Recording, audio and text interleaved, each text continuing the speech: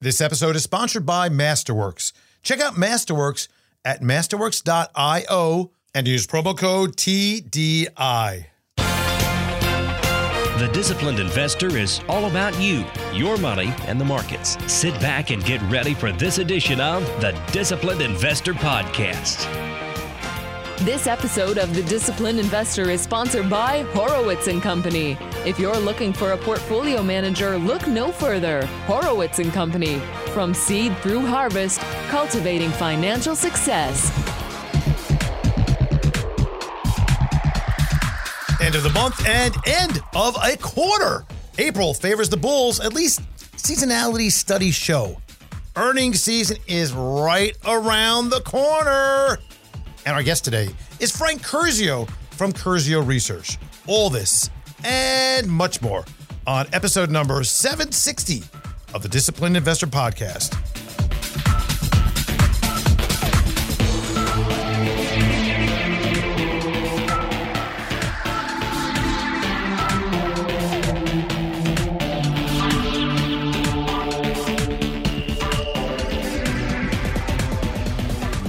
And a big hello to you. This is Andrew Horowitz, and welcome to another episode of the Disciplined Investor Podcast. Thanks again for joining me each and every week where we talk about finance and investments and go through the entire area of markets, understanding about what's happening with our investments to better educate us in order to get to that point sometime in the future, somewhere, someday, maybe sooner for some, maybe a little bit later for others, where we get financial security. Independence. We have the freedom to do what we want, how we want to do it, and make sure that we have enough money to do so in all circumstances, in all weather, all conditions.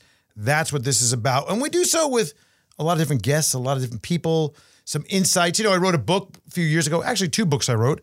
One's The Disciplined Investor, the first one that started all this, Essential Strategies for Success. You grab that over on Audible. It's on audiobook still. There, we have some copies in the closet still that we give away from time to time as well. And there's still some for sale. That was done back in 2000, written 2007, out 2008.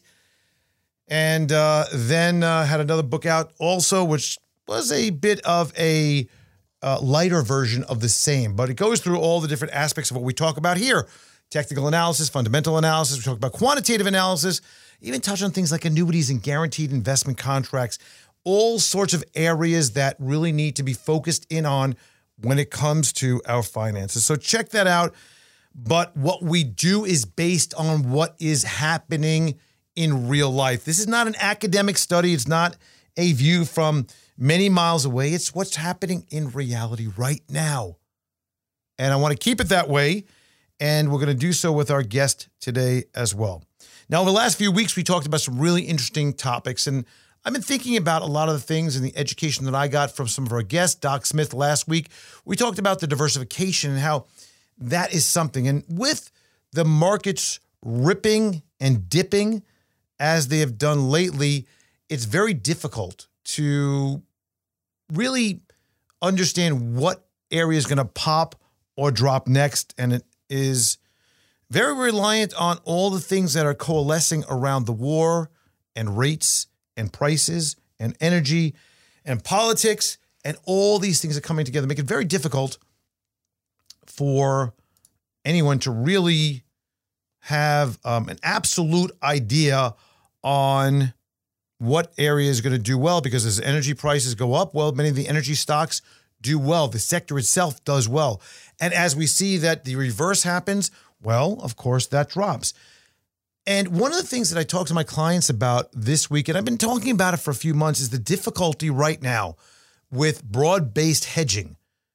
Now, hedging is a core part of some of the portfolios that we manage in different manners. Some of them are outright short. Some of them are more utilizing cash as a buffer. Some of them are more fixed income over equities, as an example, and moving those around when it's appropriate to do so.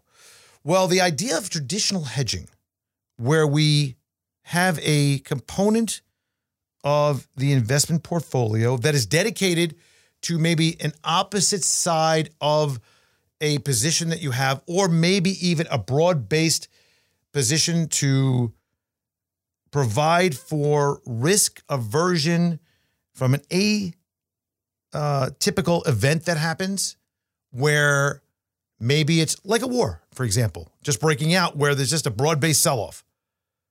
So we have those kinds of items that we look to hedge for, and then specifically hedging for risk. And then there's another quality of, well, just shorting for opportunity.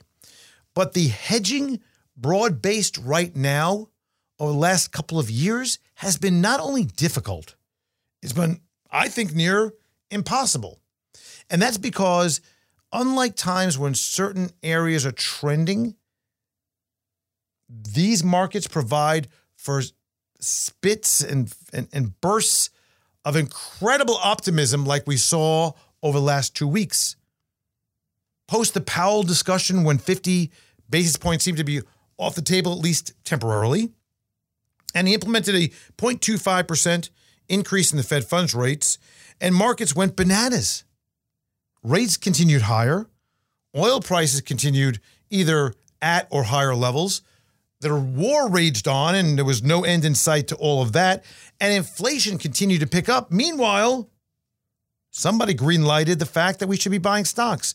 And having a broad-based hedge in the market at that point, what is that going to do for you? So the more narrow and more exacting you have been in your hedging has been beneficial, which is even creating more difficulty in the process. So again, opting for more of a cash buffer, lower equity allocation to an extent, keeping companies that have opportunity on the books, that has been a preferred measure, albeit a little bit more of a risky measure. But it seems to me that as we are getting beyond the fact and beyond the point of where reality starts disappearing from or blending into fantasy. That's probably a better way to look at it. Reality blending into fantasy, there may be some more opportunities coming up. We'll talk about that maybe next week, the idea of hedging a portfolio. But for now, how about we get to our guest for the week, because I have a lot to talk to him about. And our guest today, as I mentioned, is Frank Curzio from Curzio Research. Now, last time Frank was on was January 16th, and we were talking about all the things that he saw and experienced at CES. We talked about reopening plays. We talked about cars, some really cool things. Now, before that, Frank was on October 17th of 2000, and I guess I've been 21. And the topic of that discussion was what could crush markets, and we talked about an aggressive taper by the Fed. And before that, he was on May 9th, and the show was titled Crap in a Bottle. We talked about NFTs. So just to be clear, Frank, you've been pretty much on point with a few hiccups along the way. And the hiccup I want to talk about, I want to start right off in this discussion right now and put this to you to see what you have to say about this, to defend yourself about when you, in fact, pass a friend's house on a trip and you don't call them. What is up with that? Since the last time we were on, no, I haven't been any place. Wait a minute, I saw that you were in an airport in Miami. What are you talking about? Oh, I flew there. I had to go there for a day trip. So, I didn't drive. I didn't drive past your house. You didn't drive past, you flew over. I flew over. Over. Okay. Yeah. Okay. I'll let it go. That's a long Uber ride, man. So I get a pass for that. I get a pass. But listen, you've been right on a lot of these things because obviously of the research that you do and the you know, you don't hold back. And I wanted to start with the discussion. There's a lot of topics I want to talk about, but I want to talk about the war, the impact on commodities, the idea that markets have become so gullible to believing that any of the people in politics or what's said on the news or what is discussed. I mean, the one thing that fascinates me is we're seeing, I mean, how stupid do people think we are? We are hearing from military and defense ministers that are sharing their battle plans on social media and with the press and with the news. You don't do that when life is on the line. The Russian defense minister recently said that their forces near Kiev and Chernihiv are regrouping to focus on Donbass region. Now, I don't know. It seems to me that in even a game of checkers, you're not going to tell your opponent what you're doing. What the hell's going on? It's pretty simple. And it's funny. You said something that I don't hold back. It's amazing how people say that they use that term "don't hold back" for people that tell the truth, right? Like you and I. And we have our podcasts, and yes, they're broadcast on certain platforms and stuff that control content like iTunes or whatever. But just telling it how it is. I mean, how it is Putin's really been kicking the crap out of us, right? I mean, it's the playbook was very simple for him. He knew exactly what was going to happen with sanctions. If you look at when they took over Georgia, same thing. What happened is they had sanctions, their currency crashed, and same thing happened with Crimea.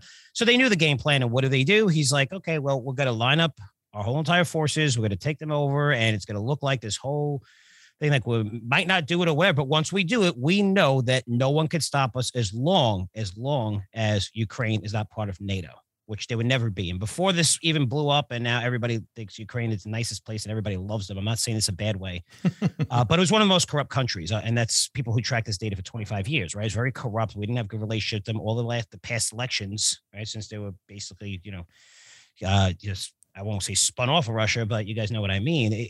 That's the reason why they never made it into NATO. And Putin made it very clear, don't touch Crimea and don't go into NATO. And Ukraine just, poked the bear, and the bear struck back. I'm not saying that I agree with him. I'm not a Putin fan.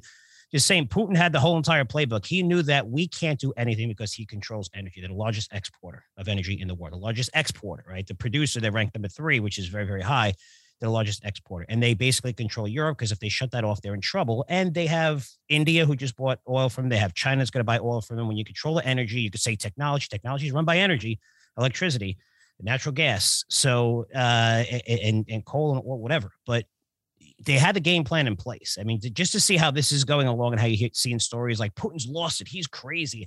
I don't think he understood the impact of the entire world, well, most of the world, right, going against him. Right. The sanctions in this case are a lot stronger than they were.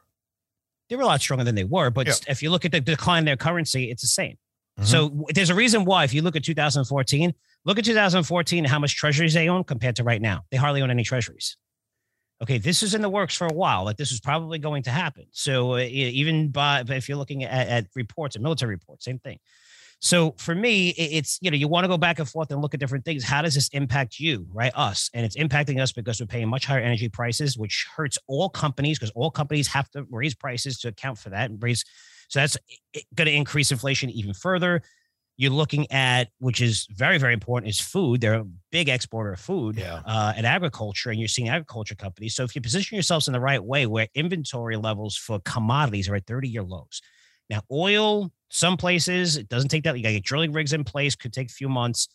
And if you're looking at titanium, if you're looking at okay, you say gold and silver, but it just, uranium. I mean, these aren't things that you just like snap your fingers. I mean, even gold and silver and mining companies or metals used, it takes over a decade to get this thing produced, easily over a decade. And that's, if you get all the permits, which takes a long time and whatever. But, this is how you have to position yourself as an investor. You can have different opinions on Russia or Ukraine and war and who's reporting, whether it's Fox, CNN, and both sides.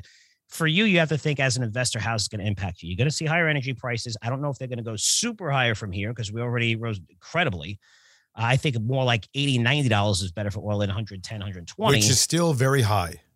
It's still very high, but there is a difference, because you have the airlines, you have companies that have hedges in place, which is almost, every major retailer, right? They have trucks and they hedge that exposure this way that, it's easier to predict their spending and marketing when you lock in a price. They would model at the high end for $90. No one in the world's modeling for $130, right? So that's where things changed, and you saw hotels get hit, a lot of reopened places get hit.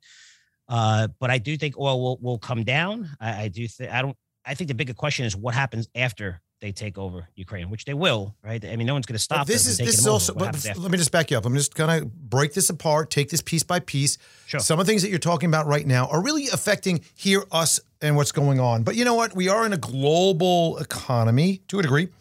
And when you look at things like, for example, what's happening with natural gas prices in Europe, it's absurd. There was a 20% increase over the last couple of days on the natural gas pricing because there's a concern that Russia's going to stick it up their tuchuses and say, you know what, you need to pay by ruble only. And how are they going to do that if they can't get their hands on the currency, right? Mm-hmm.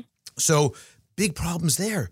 So Europe is very intertwined more so with us, but they also get, I think it's 40% of Germany gets 40% of their oil from Russia.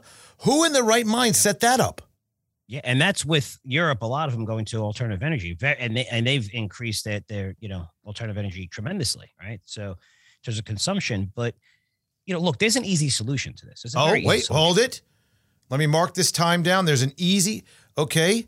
Go. There's an easy solution. First, you got to remove all the politics, which you can't, right? So the politics and the people who vote and the people who paid money and lobbying, that's why this is such a difficult situation, because we have more oil than we know what to do with. I visited every major shale area personally through 20 different counties, hopped on rigs. The amount of oil we have is tremendous. I understand. I'm not saying we don't have issues with climate change. I'm just not a climate change freak that thinks the world's going to end like Al Gore. And man, that guy made a fortune off of everything that he said. He was worth $2 million when he lost the election. He's worth 200, 300 million, probably more than that now due to carbon credits. Great job. He sold it and everybody bought it. And the world's still here. It's not underwater, right? Especially the homes that he bought on the California coast. We're still okay. So I'm not that far off, but we have the oil right now to make us 10 times stronger than we are in terms of being the strongest country in the world. We could export it to Europe. We could export it any place we want. We have to open up federal lands. There's a lot of BS going on at federal lands where there's 9,000 permits there. There's 1,100 that are being operated on now. The rest are not open. Okay. That's, again, it's not political. Those are the facts. Open this up and then use some of that money. You could use it towards your carbon credits. You could use it towards building up to that zero exposure for carbon emissions, which is never happening in 3 lifetimes. But that's okay. But now you can take the money, the massive tens and hundreds of billions of dollars you're going to generate from importing what controls the world, which oil, which we have due to new technology, and then take some of that of credits or whatever, and then push it into alternative energy to increase that movement faster, which a lot of people want. That seems like a pretty simple solution. That seems like a solution that we could all get along with. Why isn't it happening? It's politics. It's politics. Well, but that's a problem because I agree with you. The problem is politics, but it's also a lack of foresight. It's also a lack of ability to understand that we need to have a balance. You cannot argue. You're not going to argue, Frank, because I know you well enough. It would be great if there was no negative implications to the energy use that we have on the environment, right? I mean, you can't argue that. Mm-hmm. That would be nice. It'd be nice. Yeah. However, in order to get there, we can't just all of a sudden stop what we're doing that's a required amount of usage of various different fuels and try to turn on something that's not ready for prime time, because the alternatives are pretty new compared to how long fossil fuels have been there. Yeah, I mean, just when you look at how much of this is a joke, right? So just from a climate change perspective, again, I'm frankcurzioresearch.com. Feel free to email me. Just email me stats and not opinion. Email him, not me, please. Whatever's about to happen. I mean, if you're looking at, 12% of the total emissions is from us. So even if we cut it and the rest of the world doesn't, it's not really going to do anything, right? But that's okay, because as we're cutting it and we're increasing the cost of energy, of everything, and we're seeing prices go through outside of it. I mean, we saw oil prices going up a ton prior to this war, okay? Not as much, obviously, but prior to this war, we were surging. Now, you have people or places like Poland and other European nations saying, coal, we're never going to use coal. We're getting rid of coal completely. Even we're phasing out coal. By the way, you have to see the coal stocks right now on fire because we're like, wait. Maybe we're going to need these coal things, right? They can't really stay. We should have any more cash flow, more free cash flow than what their market caps were. Think about it. It never happened in the history of any stock, right? But you can't talk about it. You're not hearing about it because it's coal. It's the enemy. So you have Poland saying dirty. Filthy, dirty. It's going to destroy the world. We're not doing it anymore. So what do? They close their facilities for coal, and now they import it from China. So you look like get better than that. Looking like a Cleveland Cliffs, for example. I mean, a lot of these names. Look at Alcoa. We have in our portfolio. We have Mosaic. I mean, you're looking at that's fertilizers. So what you're saying is food and energy. Yeah, you're seeing the cost of these just rise tremendously. So just bring this back for a second. You're saying that it's not necessarily true that if we in the United States cut our carbon footprint, it's not going to affect just the space above us. Is that what you're saying? I know, right? It's so crazy when you think about it, but nobody wants to talk about facts. They just read headlines and people could say whatever they want. There's no accountability now, but look, it doesn't matter what side you're on. It matters about you and your family. And that's what it really matters. So, but what matters is that I need to have a reasonable cost. When you take this all down, get all the way down, put everything, just get rid of everything. The bare naked truth is I need energy consumption. My energy consumption needs are heat or cool or usage for food preparation and transportation in some context. That's me and everybody else out there.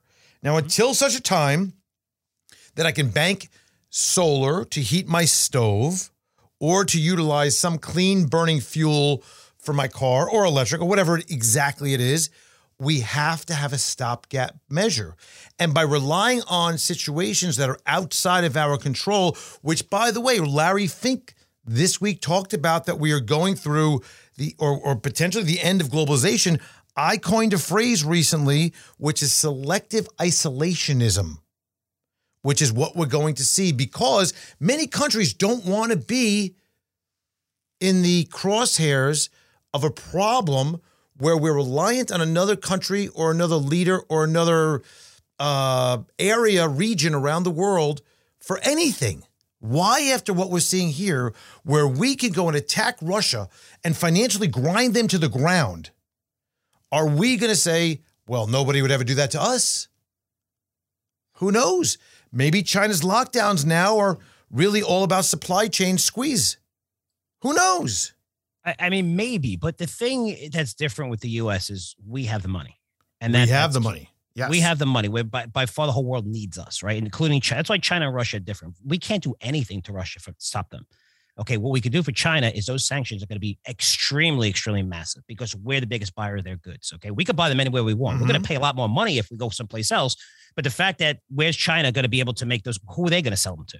Right. So that puts us in the driver's seat. That's one of the things you could argue about Trump. One of the things that I liked about him is attacking China and being like, why they have these crazy deals. Well, we know why. But, again, Trump, I'm not advocating. He's crazy. I get it. I'm just saying. You mentioned it. The emails to Frank Curzio, holding that accountable. But there's a whole thing where, does Russia take over Crimea, or Russia taking over Ukraine? Now, could we see this where China goes after Taiwan, largest semiconductor, where we get semiconductors? It's a different story because we could really, really make their whole economy crash if we want. It's a lot different from to compare those two things. So I don't think we'll see a Taiwan situation, but in terms of globalization, I think it's always going to be there. It's always going to be. It's going to be there, but I think we're going to be backing off and thinking about much more carefully where we supply ourselves from. I don't think that's unreasonable. Listen, and this is the deal. So we always had Nike still has sweatshops open and right. And they push them to way out nowhere in China where nobody knows about them. Right. So I'd worry about Lululemon, by the way, getting into sneakers. Nobody does it right like Nike, especially when you pay employees like nothing. But you're looking at different aspects of each economy where that used to make sense for us. But now when you're looking at semiconductors, we can produce that here, right? So now we can open up fabs, and that's what's happening right now. At the same time, it takes years.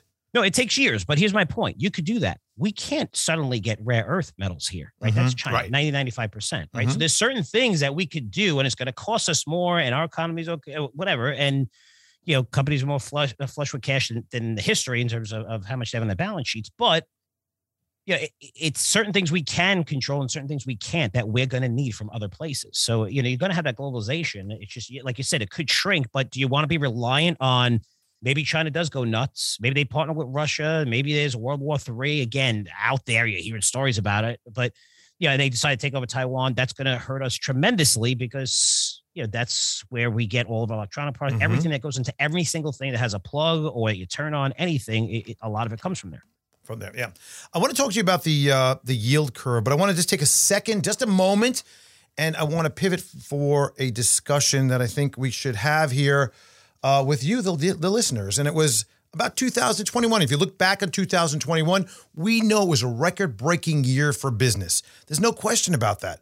And interestingly, Americans applied for 5.4 million business ID numbers in 2021. And with new companies cropping up every day, it can be hard to know that one is truly revolutionary, but we know one that stands ahead of the pack, and that's called Masterworks. It's a bit of a diversification mechanism for what is going on right now, and they have unlocked one of history's most exclusive investments, blue chip art.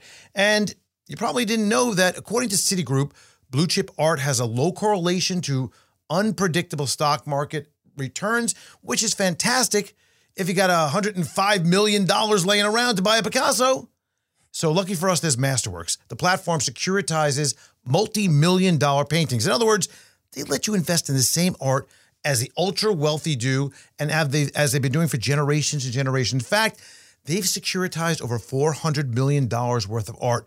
And I want you to see the revolutionary platform for yourselves because it's a game changer. It's a game changer.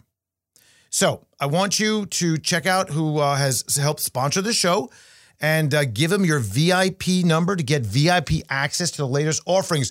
Just head over to masterworks.io. Use promo code TDI, masterworks.io, promo code TDI, and see important disclosures at masterworks.io/CD.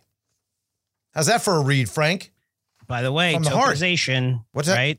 Tokenization. Yes. That's what they're doing. So they're selling now paintings, fractional ownership. You're selling off, illiquid assets, selling off a piece. This way, Right. this is what we do at our company, which is, we're one of the first security tokens ever where you can get an equity stake in our company, and that trades on T-zeros and symbol CURZ. But that's the future. That's revolutionary in what they're doing. I'm very familiar with that company, but you're going to see a lot more companies like that pop up. Frank, I've been accumulating your tokens. I'm going to do a leveraged hostile buyout. It's going to be tough since they own 65%. And I'm not selling anything. Yeah, I hear you. Yield curve. We left off on the yield curve. Got to talk about the yield curve. This whole question about the 210s inverting. They did invert last week just for a minute. What's interesting is this has been a classical measure that has been utilized by markets to see, is there potentially a recession in the future? Because the 2s and 10s have accurately predicted recessions, but not every 210 inversion has caused or has a recession has come after. In other words, there's always a recession after a 210 inversion, but not necessarily linked. Now, first of all, we got to talk about that. Second of all, the Fed is like, well, we don't look at the 210s. What we look at is the 310s, which is like, I don't know, it's like a super heavyweight championship fight with a super heavyweight against a flyweight. There's no the 3-month versus a 10-year. Come on. They don't watch CPI either, right? No. We all watch CPI to see what inflation is because that's what affects us, but not the Fed, because the Fed, they're special. They look at the PCE because they can either manipulate it or that doesn't really show through the bad things they want to see. So what's going on with this whole inversion huapa? I think it's just a great headline, right? That scares the crap out of people because it precedes whatever. If you're looking at the past 7 recessions, dating back, 35 years or whatever, you always saw inverted yield curve first. I think more importantly is the 30-year to the 5-year also inverted. And that was inverted just in 2006. I don't need to tell you what happened in 2007, 8, and 9, right? So it doesn't always work, but I think it's funny that you need to see something like this and the headlines that come out that talk about recession, because a recession is defined by 2 straight quarters of negative GDP growth, which is meaningless because if you have, 0.1% growth and then negative point growth and then a positive point, that's a recession, right? Mm-hmm, So right now we are feeling the effects of a recession right now. I know there's earnings are up. I know there's a lot of things that are, not a lot of things are doing well, but if you're looking at our market and what's going on, for me, this time is different. To look at this measure and say, wow, we're definitely going to have a recession. First of all, never in the history have the Fed has, 5.6 trillion in treasuries on its balance sheet, right? Which throws which wrecks all of this stuff. So to assume that this is going to work just like it worked last time is crazy. To me, that's a metric I just throw out the window and it doesn't make sense. I know it makes headlines. I think just use your common sense. I mean, you're seeing what's going on. You're seeing you're paying more for every single thing that you do. You see that the Fed has no clue what they're doing. You know the recession. You know there's massive inflation. The smartest people who we hire in the world are the Fed. They had no clue that we were seeing inflation. All of us knew it. The average person who how are they the smartest? Wait. How are they they're the smartest with air quotes around it, right? They're not the smartest. These are the people we These hired. are not the smartest. Well, they're the academics, and they're terrible at what they do. They are. So now, and it's not, I'm not saying that anyone. And they're hired to be, I'm sorry, now you pissed me off. They're hired to be cheerleaders, okay? They're terrible at economics. They're terrible. I mean, and listen, but these are the people that we're putting in charge of this, right? We're putting them in charge. Our stupidity, but yes. For them not to understand that we were seeing massive inflation and that they thought it was really going to be transitory, which is just short term, is absolutely insane. Okay, you can't inject trillions into the economy. Now, the reason why is when you're looking at, especially the more academic you are, you always want comps and you compare things to the past to try to predict the future. The only thing is we've never seen this before where we injected $10.5 trillion in 6 months into the market. We've never seen it, and it went directly to people. This is in 2008 where it went to the banks, and the banks chose, let me hold on to it. That was to shore up the system. That money, a lot of that money didn't flow into the system. If you notice, it was $750 billion was TARP, $450 billion we used. Right. And the government made a fortune off it. So they were like, let's just print money. But the way they did it, they was going to see massive inflation. No matter, they give it directly to people. Hey, you're staying home. Here you go. Right. Don't worry about it. Here's a check here. Here's a check here. PPP loan for all businesses. Harvard applied for a PPP loan. What they did was they mainlined massive amounts of adrenaline directly to the heart. Yes. And they didn't expect. So now we have runaway inflation. We have supply chain concerns. But, getting back to your bills, electricity, oil, gasoline, food, tuition, cars, much higher than it was 3 years ago, probably 20% plus higher than a year ago. Mm-hmm. You're seeing that it's not slowing. You try to book a hotel, good luck getting it below $250 a night. Unbelievable. No way. Right. You're done. Right. So you see this where you're going to cut back on spending. Now you're looking at rates and a Fed that's so behind the curve. I mean, the 2-year, the 10-year, they're telling you that the Fed funds rate should be at 2.25. 2.25, and they decide to raise by 25 basis points. Like they haven't. And people, I laugh when I see this because they're like, you know what? The Fed's not going to go crazy. We're in a different market. It's a market that people aren't familiar with unless you lived 20, 30 years ago, if you were alive back then and understood how rising interest rates and inflation, there's no cure for this. We had a cure every single time, no matter what risk happened over the past 12 years, the Fed could print its way out of it. This is totally opposite. The Fed has to take money out of the market. They have to raise rates, right? So they're not going to be buying bonds anymore. They need to pull liquidity. They need to raise rates, and they need to lower expectations. That's what they need to do. And they're not lowering expectations when you have a 25 basis. It's funny because that was 2 weeks ago, right? During that meeting, 25 basis point hike. And then what happened on Monday? He came out and spoke at an event and said, we're going to go 50 basis or more, the next 2 meetings. And it spooked the markets. And it was funny for 5 minutes. Yeah, but why didn't he, the fact that the Fed governors, you see many Fed governors came out after that and said, well, we got to go much, much, much, much higher. And then all of a sudden, a few days later, it's, hey, we're going to go much, much faster. So they don't have a choice. I think people are under the assumption that, the Fed's not just going to crash this market and they're going to take it easy. They can't take it easy. They can't. Mortgage rates. And know what else, Frank? I am of the opinion that as long as there is a war raging on and prices are artificially double inflated, if you will, because of the war, that the Fed will walk a little bit more gingerly. Okay. However, that war ends, if it does, and we reverse everything, the Fed's going to have to move even that much more quickly. Yeah. But again, you're seeing the Fed behind the curve. We know rates are going to be raised aggressively. So what are the plays here, right? It's not that. So what are the plays? You talk about banks, for example. Why? Banks are the new growth stocks. You said the new growth stocks, and you said, quote, let me just say, I want to quote this for you, then you could run with this, okay? They will make a fortune as rates surge and will come at no cost. Yes. That's your quote. Okay. So give me 3 minutes here. You can have 5. I'm going to explain it. This isn't something that you just say. I do a lot of data behind this. Again, sometimes I could be wrong.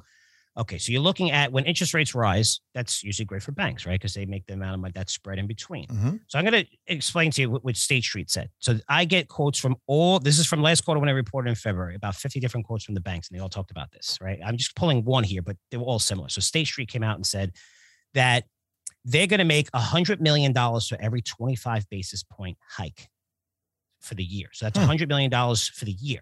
right? Now multiply that by 5 because I'm figuring at least very conservatively 1.25 on the Fed funds rate, probably conservative, right? Mm-hmm. So probably that's just here. So now you're looking at $500 million. Okay, that's $500 million in pre-tax earnings with no cost or overhead. They're not getting into a new business. They're not buying an AI firm. They don't have to hire developers. They're doing the same exact thing. It's just the interest rate went higher and that spread went higher. So that amount just for State Street amounts to 15% growth. That's not fee. That's interest income extra. That's 15% growth just because rates only went up to 1.25%. So that's, again, any of the fee income and they, charging fees like crazy on deposits and credit card fees and stuff like that, mortgage fees. So if you're looking at the amount, this 15% growth, it's likely 3 times what the average company is going to grow earnings by over the next 12 months. And that's just their interest income. And that's just one company. So the thing is now, here is what you need to understand. Okay. Hopefully I do a good job. I try to do a good job to explain things. There's something called deposit beta. And it's very simple because this is a hidden catalyst. It's the margin that banks makes lending money minus the money it pays out on savings. So we all talk about, Andrew, like in the 80s, and you probably remember, I remember when, our parents were paying, 15% of their mortgage. That's fine. But the savings rate was 10%. CDs were 12%. People don't really talk about that.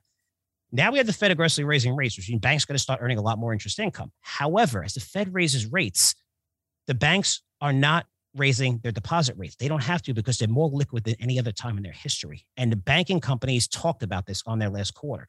So that means their margins and what the analysts are modeling for are super, super conservative. If you think that we're going to see rates of 2%, which is super conservative, they should be there right now, the Fed funds rate, the bank's earnings are going to explode. I wouldn't go into the Goldman Sachs, has made a ton of money in investment banking fees and SPACs and stuff like that, which you're going to see declines on IPOs. But when you're looking at just the deposits, there's banks saying we waited for this moment, for this time where rates and inflation's out of control. We don't see that ending. These guys are absolutely going to print money, and they're down. So you're talking about like the Bank of America's, the Wells Fargo's. You're talking about the Truist. Put one of those in your portfolio. And here's here's good advice. Don't do it with all your cash. I'm doing this personally. But if you keep your money in a savings account, right now, you're getting crushed with inflation. You just losing the purchasing power of that, right? We all hear that, but you don't see it really directly, but you really are as inflation takes off. Mm-hmm. Instead of doing that and keeping it at a bank, which they're lending out at a much higher rate, take that money and put it into a bank. Now you're making 3%. So instead of inflation working against you, it's working for you. So you're talking about the dividend from the bank itself plus the opportunity. Dividend from the bank itself is 3%. Now you have a company that has a nice dividend, 2 to 3%, so maybe even 4% for some of these large banks. And as inflation keeps going higher, and you see rates being raised, these guys are going to be printing money. But what if the rates get raised what if the economy gets crushed? Don't banks have a problem due to the fact of potential bad loans and other lending issues that won't happen? For example, if rates go higher and housing prices are still extremely high, less people will be buying, therefore they're not issuing new loans out there. And one day there could be a time that they're going to have to increase their deposits to bring money in because they need to shore up some of their balance sheets. Yes. But that'll be at a higher level. And people that refinance like a mortgage at 3%, then it's going to be a lot thinner net interest margins. Again, that is the risk, margin, right? That's fees. Yeah. So it's not that they're not making anything. They haven't made really anything on net interest margin forever. So they're making the fees. That's why they love that, where they're saying, oh, well, mortgage rates are down. Now you can refinance. It's all fees. So yes, that could happen. But for the first year in the liquidity, not only that, you're assuming that, maybe the housing market slows a little bit. We saw mortgage rates go from 3 to 5%, which is a $500 difference in a monthly payment. That's a lot. $400,000 loan, which is the average loan. It's a lot of money. Right. It's a lot of money. Right. I mean, huge. It's huge. However, when you're looking at banks in general and the amount of money that they lend out, look at all the corporations. I mean, there's going to be massive lending continuing where those rates are still going to be low and they could generate a higher return than what those rates are. But you're looking at companies flush with cash with very good balance sheets that could still tap the debt markets, which they've been doing. And yes, they do it at lower rates, but that's not going to stop. That's not going to stop. The other aspects going to be different. Yeah, the fee income go down a little bit. Yes, but you have to say there is no money going into this. This is just you sitting back and all of a sudden someone paying you, 10x of what you used to make for doing the same exact job. And the costs associated with this are absolutely nothing. So it's easily going to make the difference when you see a slowdown and you see in the mortgage. Again, it's not really going to hurt the banks as much in terms of their fee income, but the net interest income is just money that's pouring in. It's almost like when you're restructuring a company and you fire employees, that money outside of the severance packages, you save that, it goes right to the bottom line. And that's what you're going to see with these companies where the massive growth is going to come in. I would definitely invest in a large bank because they're trading at dirt cheap valuations. They're flush with cash. They have tons of deposits. We recommended a small cap. I don't want to give away. And they have exposure in the two biggest areas, which is Florida and Texas, which are seeing population growth and just massive amount of people flowing there. And these guys actually said on their call, we waited for this moment. This is why we have so much in deposits. Now we're going to be able to lend out at much, much higher rates. And I can tell you, demand in Florida is still insane. For housing, insane. I don't even want to talk about the increase in houses in prices over the last month. It's unbelievable. It's astonishing. It is. Let's move along. Crypto. I know there's an area that you have done a lot of research in, and you know my feelings on crypto. I think that there is some benefits to it in very specialized areas. I think the crypto boys have their heads really implanted pretty far up their asses on crypto because it's all they believe in, which lends me to believe that they don't have any credibility, to be honest with you. But I think from a trading instrument, from speculation, I'm all over it. I'm great. It's fine. But there is a recent change that was made, and it was related to some legislation that's being put forth by Biden, an executive order. Talk about that and why, in fact, this is really bullish for certain areas of the crypto universe.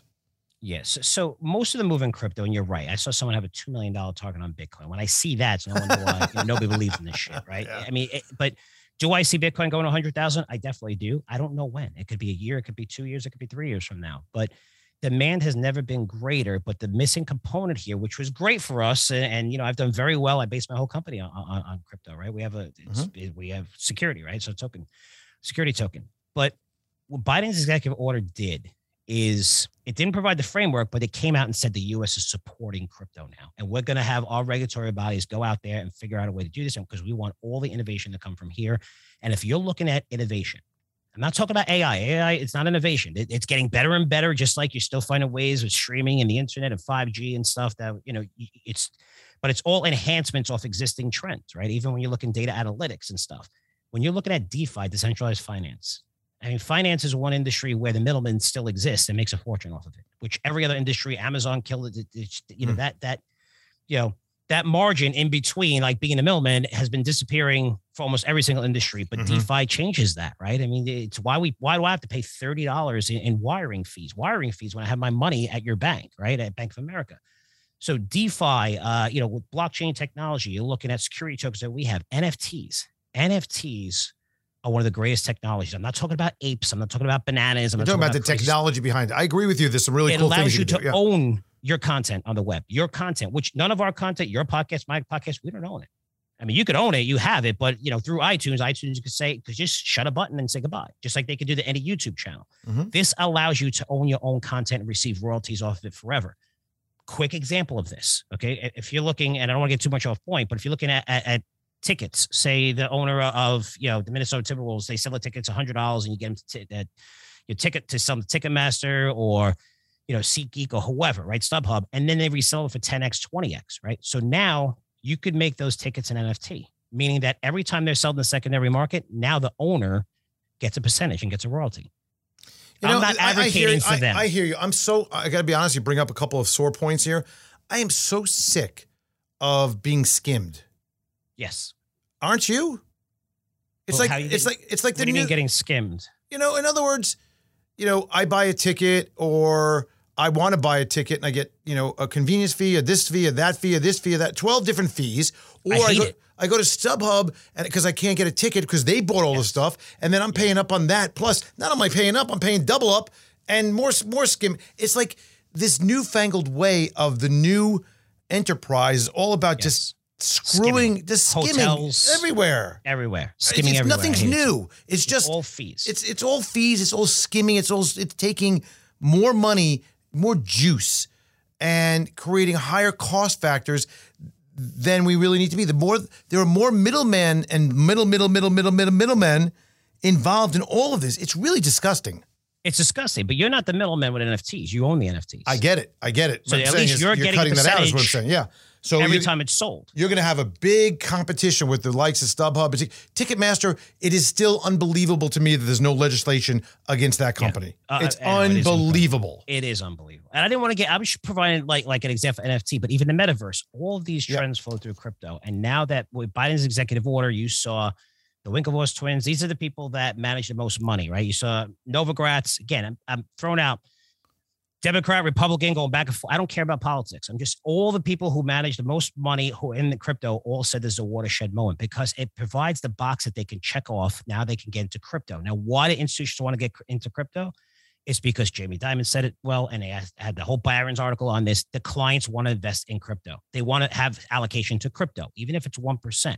Why is that a big deal? Let me ask you this question. Let me finish this point really quick. Why is that a big deal, 1%? Because there's $250 trillion in assets under management globally. And these clients want to get into crypto. They don't want to go all in crypto, and it's not going to be 10% or 7%, but even at 1%, that's enough to double the industry. But now the institutions needed that box to check off in order to start investing in this industry. It's no coincidence. Biden came out 3 weeks ago. What do we see? Goldman becomes the first major bank to trade Bitcoin over the counter. Cowen says it's going to allow institutions, clients to spot Bitcoin trading. Ray Dalio just came out and said, the largest hedge fund in the world, 150 billion assets under management, we're about to make an investment in a crypto fund.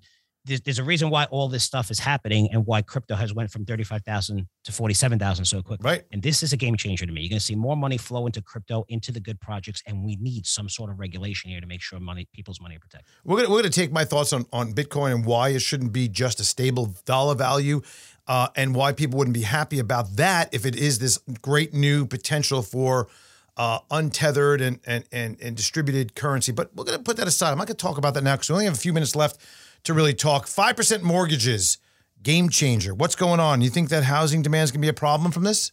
You know what? I said that it wouldn't be. You might not see it so much in Texas and Florida where you're seeing, just population growth explode due to high taxes and whatever, right? Those are facts, right? We're seeing that with people moving from these cities where they feel like it's more dangerous. And I live in New York, and I would never live in New York again now, post-COVID. That's just me. With kids. Whatever. I don't want and with kids. Yes. So when you're looking at 5%, we said that just that 5%, that 3%, and by the way, it went from 4 to 5%, like a week and a half. I know. That's massive. Yeah, it wasn't big. Like, it's at 4.1, it's at 4.2. Right. It was 3% 4 months ago. Then went to 4%. I was like, wow, that's quick in 4 months. And then a week and a half later, this is what happens when you're looking at the Fed and just, raise it by 25 basis points. They got to be raising more. Now, if you're looking at that mortgage of a $400,000 loan, right, for a $500,000 house, which is the average. Okay, we said it's $500 more a month, which is massive. That's more money that's not going into the economy, discretionary things to purchase. Mm-hmm. But if you look over the life of the loan, that's where things get interesting. Because over the life of the loan, it costs $400,000. It'll cost you around $200,000 next. So you're paying $600,000 in total at the end of that loan. Just by that rate going from 3 to 5%, which seems like really, really small amount. That doubles that amount. So that $400,000 loan, you're going to be paying $800,000 for. That's insane over the life of that loan. That's how important, how crazy that is. And it's not going to stop at 5%, especially if the Fed isn't aggressively raising rates. So it is a game changer, and you have to be willing to change on a dime if the data changes, just like when the Fed changed in November. That's a fundamental change in the market. And these higher rates there's no way this is, well, we'll use their word. Higher rates are not transitory, okay? They're going to be here for a while because just to put this point and a fine tip on this is normal. These rates that we're seeing, 3 to 5%, the normal move is not that, but a 5% mortgage is not an abnormally high level for mortgages. No. What we've seen in the last few years is the abnormal, is the atypical, and is the times that are on the edges of what we've seen historically. And that's if people got used to the last 12 years of, hey, it's buy the dip every time the Fed's there, low interest rates, buying bonds, just buy the dip, doesn't matter. Yes, we're going to increase the multiple from used to be 15 times forward S&P earnings to 22 times. That's okay because we have low interest rates. Throw that out the window. You have to throw it out the window. This isn't a buy it's sell the rip market now. That's what you need to do because it's trying to go higher. There's just too many risks. And Andrew, I can't find a lot or if any bullish catalysts. Yeah, what are that makes you want to invest Right. in things long term? I mean, sectors differently, but what's going to push us up to brand new highs and stuff? What is it? Right, you want to invest in energy, but you only want to do that as long as the war is going on, right? You only want to invest maybe in banks as long as we're going to see interest rates go higher, which they are. And those are sectors. I know. I agree. Banks as well. I But agree. the whole market just having this allocation where growth stocks got nailed. People are buying them on the way down, thinking they're going to go higher. And man, some of these things down 70% still. Yeah, tough. Hey, listen, we're about out of time here for Frank Curzio. Why don't you tell us where people can find you, your great podcast, your sites, your newsletters, all that. So you can find everything at curzioresearch.com. We're on a special offer, and it's good for 2-3 more days. And this is for our crypto intelligence newsletter. We've seen lots of demands, a lot going on in crypto. We're cutting the price by 50% and then also offering a free year. So that's the best offer we've offered since we launched. Wow, there's no inflation by you, Frank. Well, look, we want to do the right thing by people and get them in because now a lot of cryptos are cheap.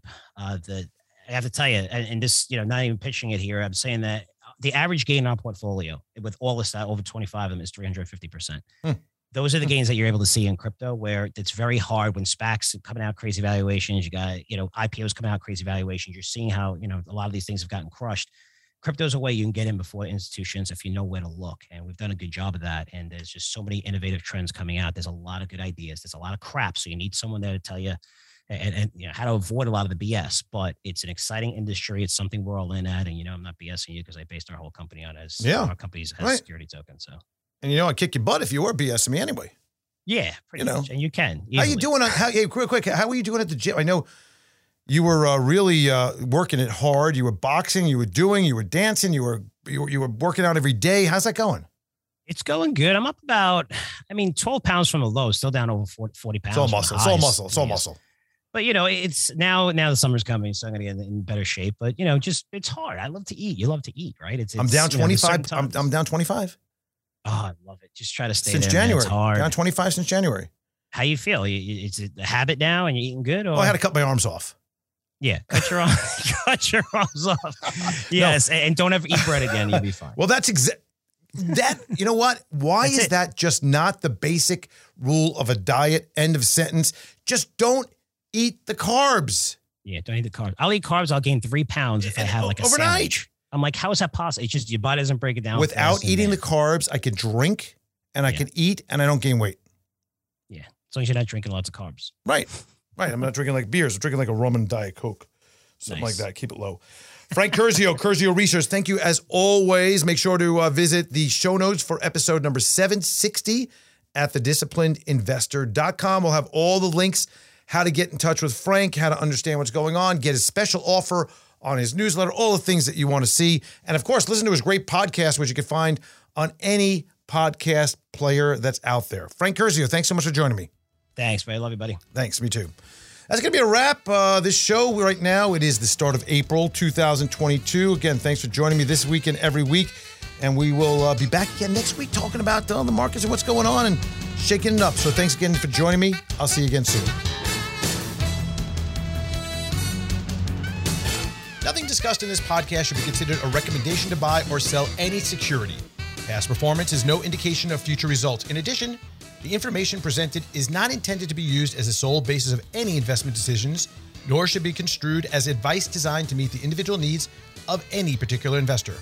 Nothing herein constitutes legal, accounting, or tax advice or individually tailored investment advice. Remember, investing involves substantial risk. Past performance is not a guarantee of future results, and a loss of original capital may occur. No one receiving or accessing this information should make any investment decision without first consulting his or her own personal financial advisor and conducting his or her own research and due diligence, including carefully reviewing any applicable prospectuses, press releases, reports, and other public filings of the issuer of any securities being considered. Please consider this for educational purposes only. As always, use your best judgment when investing. Horowitz & Company, Inc. is registered as an investment advisor with the state of Florida and conducts business in other states where it is properly registered or is excluded from registration requirements. Registration does not imply any level of skill or training. Advertisements are not related to the host or affiliates and are not considered recommendations by the host of the show or any affiliates of Horowitz & Company.